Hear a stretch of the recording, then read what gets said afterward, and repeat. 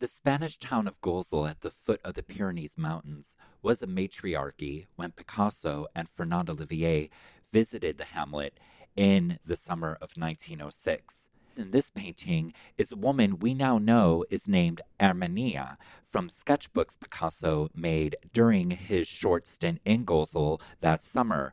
Armenia is here standing upright in a dignified fashion, balancing two loaves of bread on her head.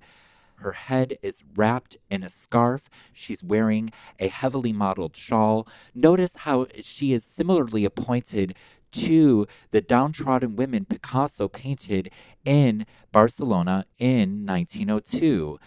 Armenia here is also rendered as a secularized virgin, but also as a honorable, dignified, upright representation of female fortitude in this depiction of a woman who is silhouetted against a terracotta plane embellished with patches of pink, which evoke the shapes of cows and other animals one would encounter in the caves of Altamira in northern Spain, evoking those forms and utilizing a palette that is inspired by the terracotta colors of the soil of rural Spain. Picasso is rooting himself, Armenia, and his painting practice in a long Spanish tradition and in a broader Mediterranean culture, which was experiencing its revival at this time.